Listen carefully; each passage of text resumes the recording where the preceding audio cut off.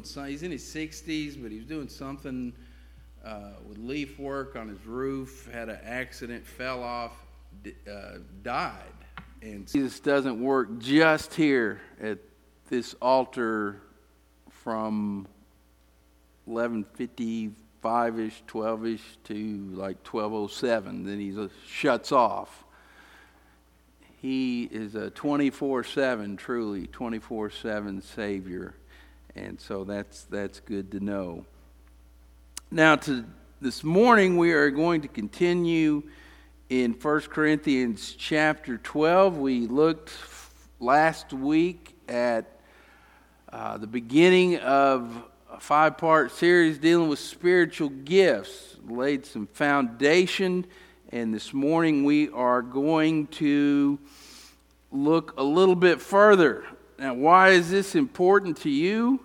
Well, if you are a child of God, if you have been regenerated through the power of the Holy Spirit, you have a spiritual gift.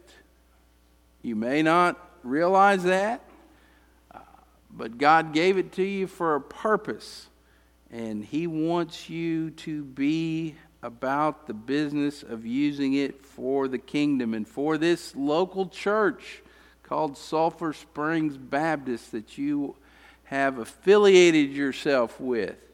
And so it's important for you to know this. It's important for you to understand what these gifts are, and then how you can go about figuring some things out. So that's the goal this morning. We're going to be looking at unity through diversity. We hear a lot about diversity in our nation today. And a lot of what we hear about diversity is not a good thing. There's all kinds of classes now, electives, and probably some mandatory on our college campuses that deal with this little group or that little group, and this one's been forgotten, and we need to say more about what they have. And their diversity focus in the world, what it actually does, regardless of what they say, it divides. The diversity that God gives in His family is meant to bring unity. So that is a very important thing to understand as we go through here. God would have us to achieve unity. That doesn't mean uniformity. Uniformity is like robots, that everybody looks alike, talks alike, does the same thing. That's uniformity. Not talking about that. Talking about unity as in that we have one purpose and that we're working together as a team and bringing our different gifts and abilities to achieving that purpose. So that's what we're looking at this morning. So if you're there in 1 Corinthians 12, I'm going to encourage you to stand for the reading of your word, or the reading of God's word, and we're going to look at verses 12 through 31. Fairly lengthy passage, but Paul is making a point, and it's one that we need to hear in its entirety. God's word says this, beginning with verse 12, "For just as the body is one and has many members, and all the members of the body, though many, are of one body, so it is with Christ. For in one Spirit we were all baptized into one body, Jews or Greeks, slaves or free, and all were made to drink of one Spirit. For the body does not consist of one member, but of many. If the foot should say, because I am not a hand, I do not belong to the body, that would not make it any less a part of the body. And if the ear should say, because I am not an eye, I do not belong to the body, that would not make it any less a part of the body.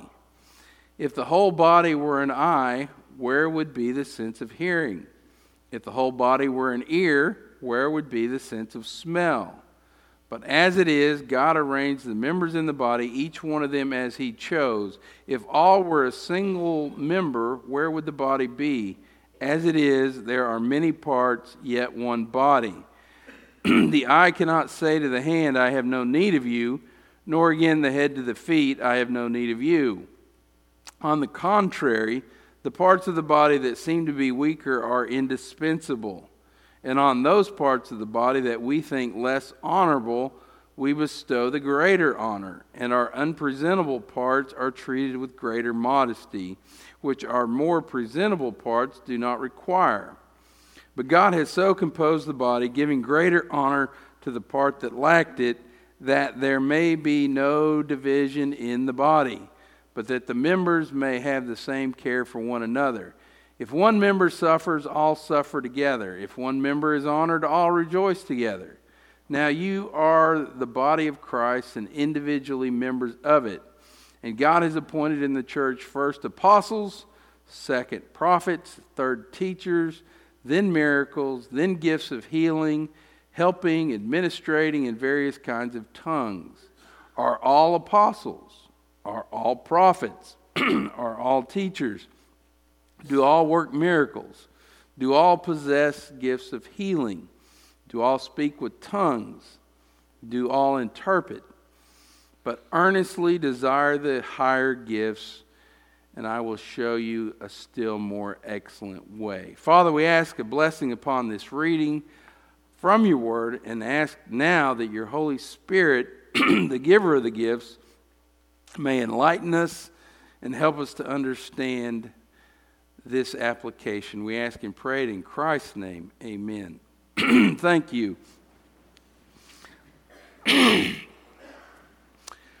So Paul here is going to great lengths to stress what I just talked about before I started reading that scripture passage. Unity through diversity. And he's using the imagery of the body. It's an analogy that they might understand. If you remember, I told you last week the church at Corinth was having some very difficult things going on. There were divisions. They were having trouble here, having trouble there. And so he is showing that just as a physical body has different parts, but it's still one body, and your body works for the purpose of what all your parts work together for whatever you're doing. And that's what he's saying here. Now, in the context of spiritual gifts, it's important because remember there was a group that they thought because they were given, they didn't earn them, they didn't do anything special to get them, but God had given them the sign gifts, and they were acting like they were more important than the rest of the members of the church. And that was what was causing the division. So I hope as you heard that being read, just as you heard it being read, his call for unity. That's where it starts. Before you get hung up on a particular gift and is it more important than this one or that one, any of that, remember the main focal point here that Paul, this is a corrective. He's given this. And he's saying, we need to be together. We need to be unified. There's a world out there that's looking at us and they think we're a bunch of bozos. They think we're fruitcakes. They think we're the idiots. And that's okay. That's what the world thinks. That's what they've always thought about Christians. But what they do need to see is us getting along and working together for the same purpose. When they see division in here, that just gives them another reason not to come, not to give allegiance to the things of God. Well, if those Christians can't even get along, why in the world should I come? So the overriding thing is unity. And that's how Paul starts.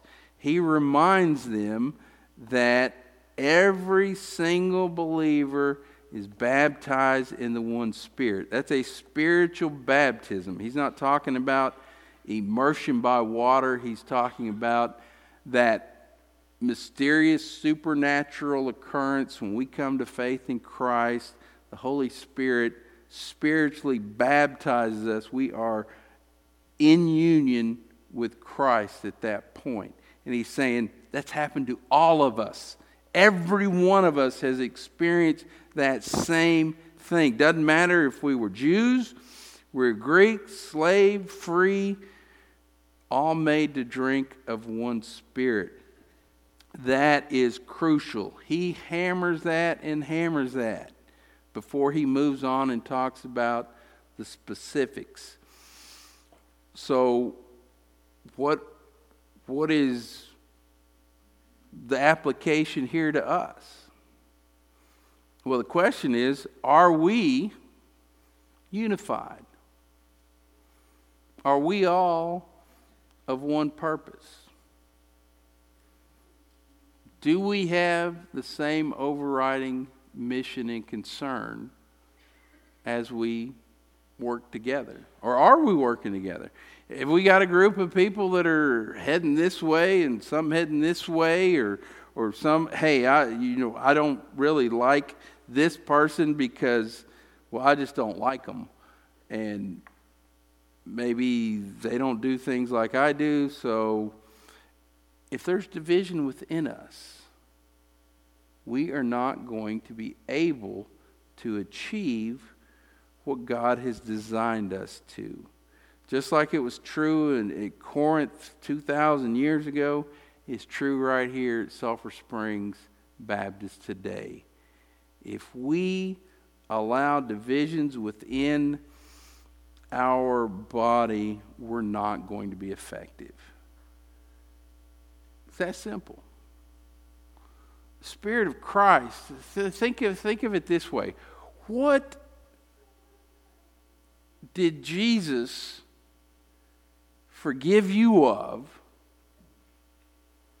And then compare that with what you think someone has done against you that you're not willing to extend forgiveness to them.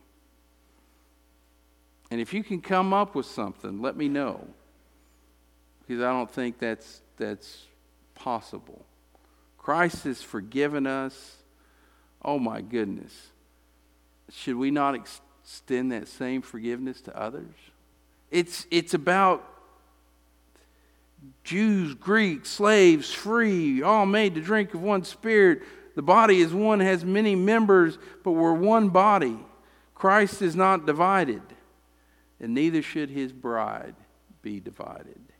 And so, if there's something you're aware of, pray about and then take steps to move toward reconciliation, because we need to be one.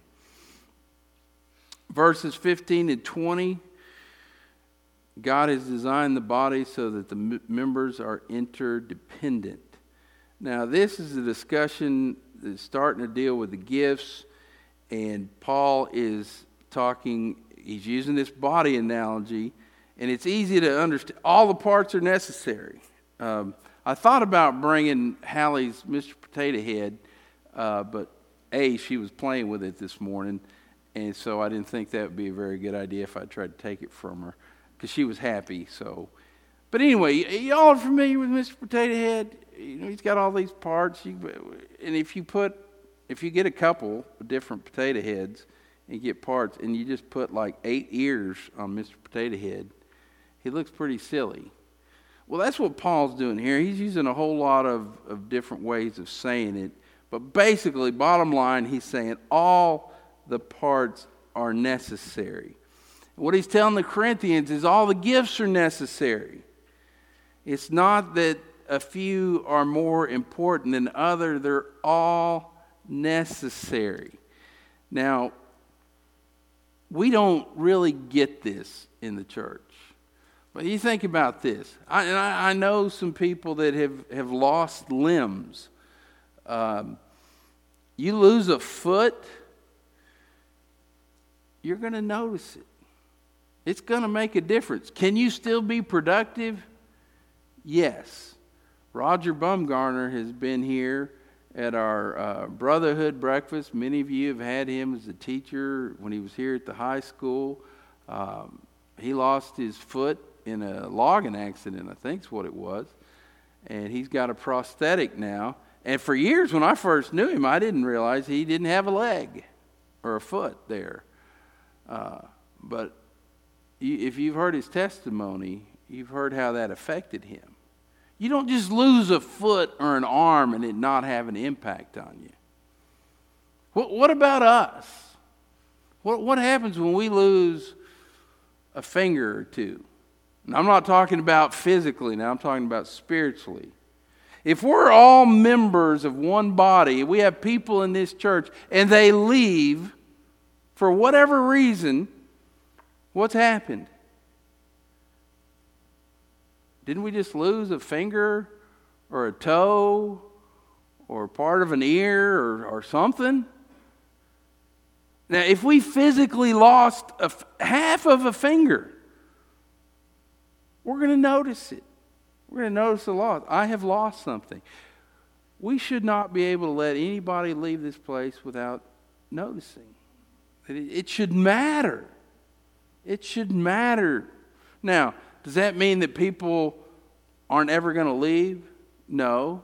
But if they leave, we should reach out to them and try to find out what's going on, why, and what's the deal. But sometimes in a Baptist church, you can just quit coming and no one will ever say a word. Well, okay, they're gone. That should not be our... Do we have any unimportant members? That's basically what you're saying. This person is unimportant. We can get by fine without them. Is that what the scriptures say? No. We're not supposed to say, I have no need of you. So all the parts are necessary. We need each other. And that means there's no Lone Ranger Christians either. This idea that I can just stay at home and I can worship in the mountains or whatever else, that's not biblical. We need to be exercising our gifts by our presence and our engagement within the local church. We need each other. Verses 21 through 26, God is the composer. And I want you to think of like a band, a symphony. And the composer and how they arrange everything. Well, he's the composer. And he gives gifts to fit his arrangements. In verses 21 through 26, that's the focus here. And in verse 24, it actually says, but God has so composed the body, giving greater honor to the part that lacked it. And again, verse 25, why? That there may be no division in the body, but the members may have the same care for each other. God is the one who arranges things, and it talks about how this part may be more prominent than that part, but really the ones that are of lower prominence, so to speak, those are the parts that actually he gives greater honor to. Now, the prominence has to do with function, the role, not the importance. No particular person is more important than any other in a church, or shouldn't be. Now, if you've known me for any length of time, you know I am not a sports fan. I pull for Tennessee because I'm a Tennessee graduate, and most of the time, except in the last 5-6 years, they have a decent football team. And I'll wear Tennessee orange and all that, but there's a lot of times someone will say something about a game. I don't even have a clue who they played or if they lost or won. I'm not a fan, so I'm saying that to say I don't know much about sports. But I do know a few things about sports. Not much, but a few. And I know who, whether you like them, dislike them, whether you think they're cheaters, that's not the point. But Tom Brady is the quarterback of the New England Patriots. And if you talk about the New England Patriots, you're going to think Tom Brady. Or at least I do. Now, I know he's their quarterback. I cannot name a single person by name of his offensive line. I have no clue who they are. But what little I know about football is Tom Brady knows who his offensive line is. And if those boys didn't show up and do their job, what would we be hearing about Tom Brady? Not much. Yeah, he's high profile, but you let him play football by himself without an offensive line, and you see what happens. He'll never get a pass off. They'll kill him. Those people that we don't know their names, they are very important. Very important. So what's the point? You might know the pastor of a given church. Yes, pastors, our name's out front, and we have a more prominent position. Am I the most important member of this fellowship? The answer should be no, I am not. I might have the most prominent position, but I'm no more important than anyone else in here. And if you guys weren't here, what would I be doing here? What if you didn't show up? You think I'm going to show up and preach to the sound guys? Well, they probably wouldn't show up either. But it's a partnership. It's a team effort. That's what I'm saying. Your part in this is just as important as mine. You have a different role. I can't do this ministry by myself. There's no way. Just look at our Sunday school. How many different classes do we have? Adult classes? 12, 18? Different locations, different we got teachers that prepare and pray. I can't do that. I can't do all that. Who's in the nursery right now? Who's taking care of our kids right now? It's not me. I can't be back there. We need one another. And no one's more important than someone else. So, getting down to the gifts, and like I said, the important thing is more about how we use them and the purpose. Because after all this, now Paul's already mentioned the gifts one time in verses 8 through 10, and I read over those. But now here at the end, 27 through 31, he mentions them again. He says them in a different kind of way. But he says here that that basically the grace gifts, and that's the word, charis is the Greek word for grace. That's where we get charismatics from. But charis or charis, however it was pronounced, that word actually means grace. And these grace gifts can be broken down into two main categories, serving and speaking. In verse 28, it says, and God has appointed in the church first apostles, second prophets, third teachers, then miracles, then gifts of healing, helping, administering, and various kinds of tongues. If you go back to verse 8 through 10, Paul says, for to one is given through the Spirit the utterance of wisdom, to another the utterance of knowledge, to another faith, to another gifts of healing, to another working of miracles, to another prophecy, to another discernment or the ability to distinguish, and then tongues and interpretations. These lists are not the same. And if you look at Romans chapter 12, verses 3 through 8, there is yet another listing of the gifts that Paul lists there. And they're not the same identical list either. And then the Apostle Peter, in 1 Peter 4, verses 10 and 11, he gives a mention of the gifts. So what's the point? Well, the point is this is not an exhaustive list. This doesn't cover everything.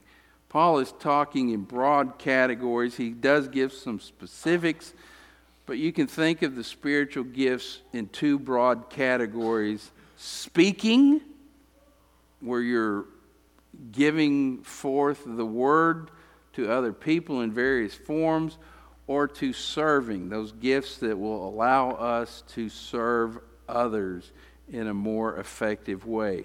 Now, what's the point? The point is not to say, I've got the gift of knowledge, or I've got the gift of helps, or I've got...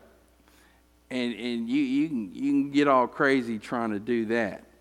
Before we get into that, let's talk, and I haven't done this yet, so what is a spiritual gift? I'm going to give you 3 definitions. So I want this to be practical. Now, this is from a commentary by John MacArthur. This is the most technical of the 3. But he says, spiritual gifts are divine enablements for ministry, characteristics of Jesus Christ that are to be manifested or demonstrated through the body corporate, that's us gathered, just as they were manifested through the body incarnate. And he's talking about Jesus. Well, that's kind of confusing. I've read that, I don't know, about 4 times, and I'm not exactly 100% sure what he means. So I've got a couple others. Spiritual gifts are the God-granted empowerment for ministry on the part of believers. Okay, that one's a lot more simple. God's given you empowerment for ministry. And then John Piper, he's a retired pastor now, but very popular in a lot of ways. He pastored up at Bethlehem Baptist Church in Minnesota. A spiritual gift is an ability given by the Holy Spirit to express our faith effectively in word or deed for the strengthening of someone else's faith. And that's from one of his sermons. So I hope you saw the distinction between speaking and serving. So what are the gifts, the speaking gifts? These would include the following: prophecy, teaching, discernment. And discernment is the ability to spiritually know whether something's of God or not. 1 John 4:1, the apostle tells us to test the spirits, because not everything is from God. Wisdom, knowledge, tongues, and the interpretation of tongues. Those are the speaking gifts. The serving gifts would include faith, healing, miracles, leadership, hospitality, exhortation or encouragement, generosity, helps, and mercy. Now again, these are not exhaustive. That's not all. They're just a range. So, how it comes down to practical. How do I know what my gift is? It's very possible you're here and you really don't know. Now, if you want to go look up spiritual assessment gifts, surveys, inventories on the internet, they're all over. I've taken several over the years, and they can be helpful. But again, I wouldn't get hung up on what a specific thing is. Pastor John, in his sermon, I think, was more on track. He says we should just focus more on helping others. He said, after all, if the gifts are given for the common good, 1 Corinthians 12:7 states that exactly, then a better question to ask is, what am I doing to try to help someone? Now, he makes a statement in that sermon, I happen to agree with it, that our main problem is not that we're unsure about what our gift is. Our main problem is we don't have the desire to help someone. We really don't want to go out of our way to help other people. As a whole. Now, there's exceptions to that, but that's really the bottom line. He says human nature is more prone to tear down than it is to build up. The path of least resistance leads to grumbling and criticism and gossip, and many there be that find it. And I think that's true. Sadly, it's true. And here's the thing: if you really don't have a desire to help someone else, you're not ever going to know what you can take all the surveys you want. And on paper, you can come up with something. But what are the gifts for? The gifts are for to help build up the church, for ministry. And guess what? Ministry is messy.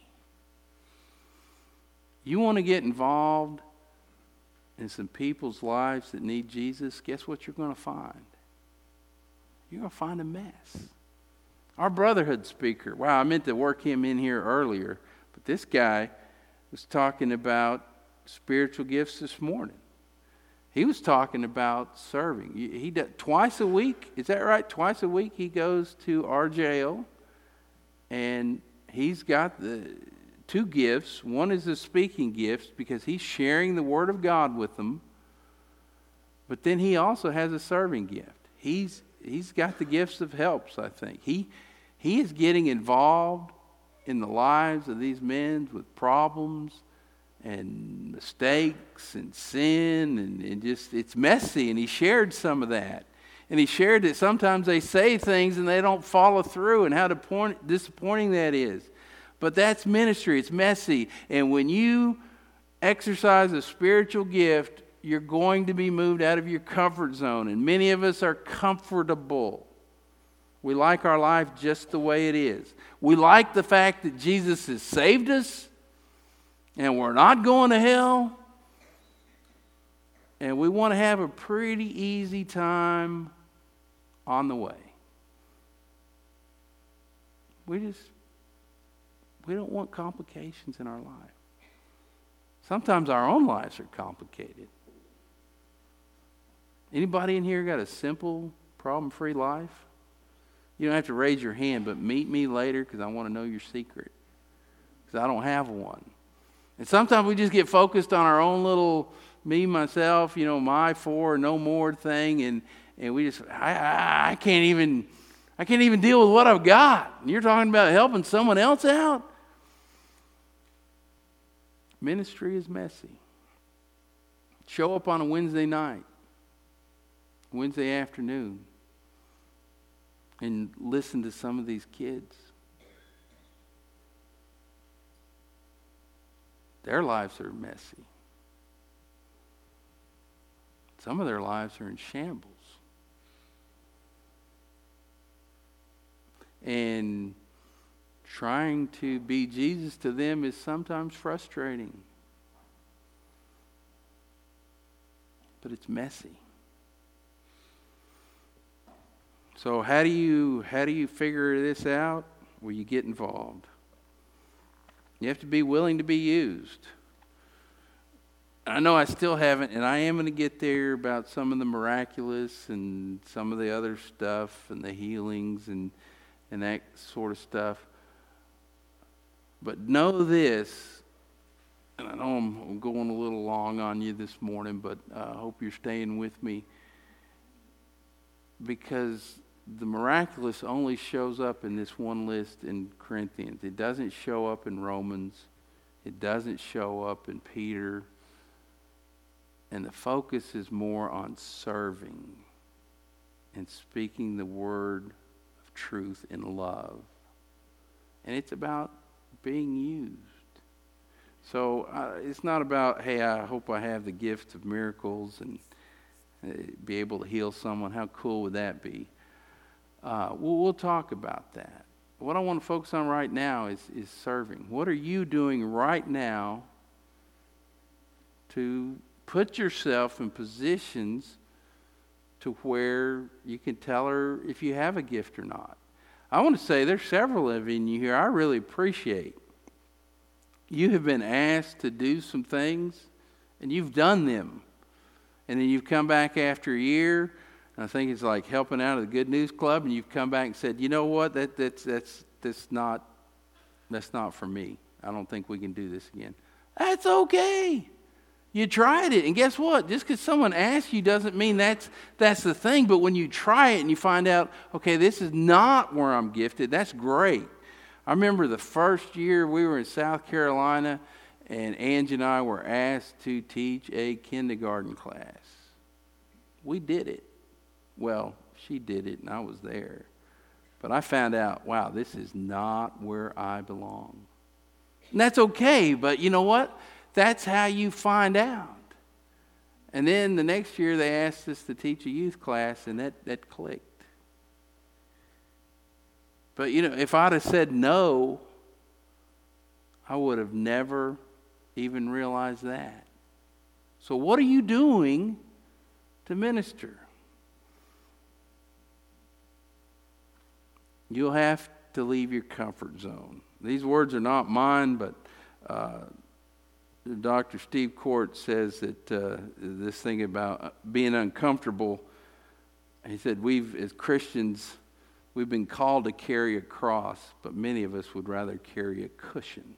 He says it a different way, which is probably more powerful. Something about a cushion, not a cross. But we've been called to carry a cross, and that's not fun all the time. So it's going to mean moving out of your comfort zone. These are just, I'm going to list 6 things in closing.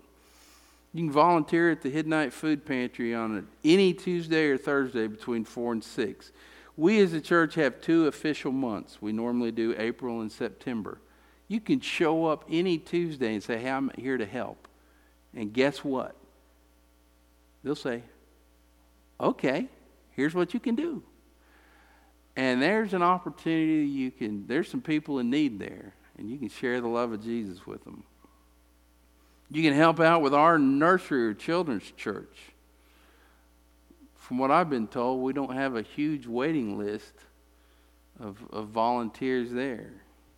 You can show up on Wednesdays. I know not everybody can do that. We've got great support from our high school and college age and young adults, but some of the adults, wow, we could use some adults to pour into the life of some of these kids. Now, not everyone who's there has some messed up, mixed up family. That's not my point. And because I know we've got several tutoring students in here. Some of y'all have great families. That's good. But some of them don't. And some of them need more. What about your workplace?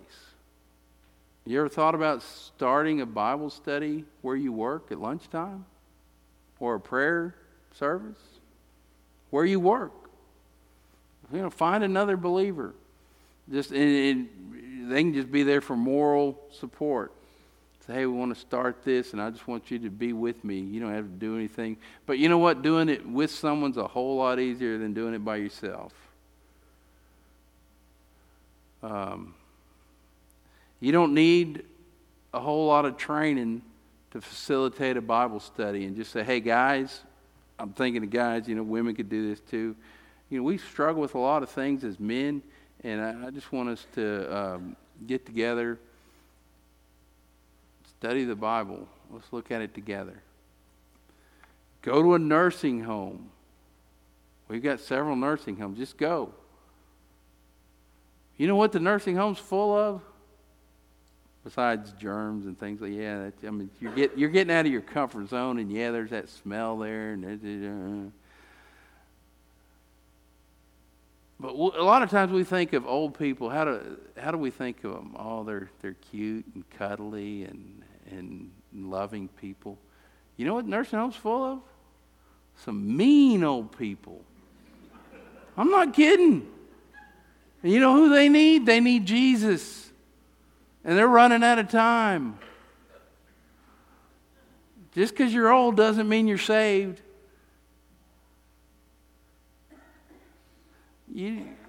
Those are just 6 that I thought of. There's others. Just like the list that Paul gives, not exhaustive. That's not exhaustive. And if all 6 of you think, no. Okay, well then pray, and I'm sure that's not all the extent of God's ministry opportunities. There's others. point is, are you willing to move out of your comfortable spot and serve Jesus? If you really want to know what your gift is,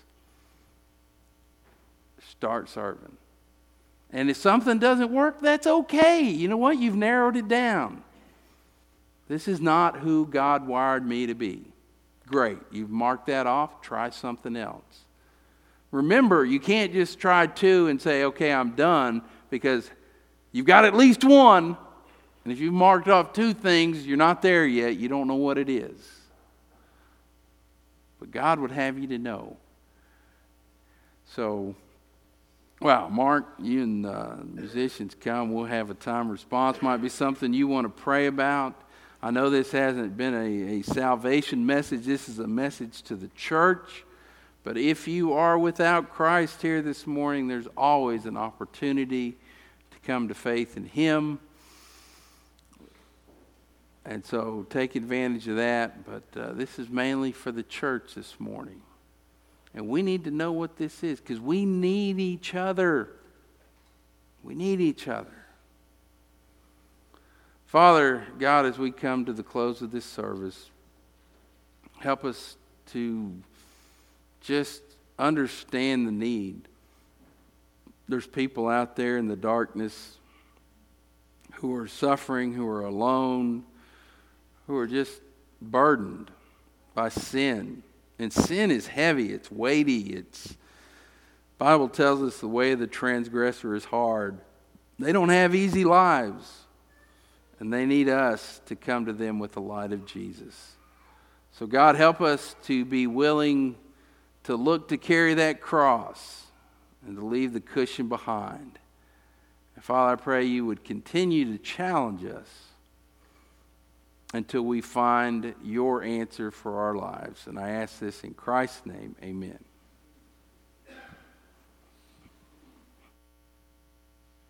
I'd like to ask you to please stand. Turn to page 5, 96.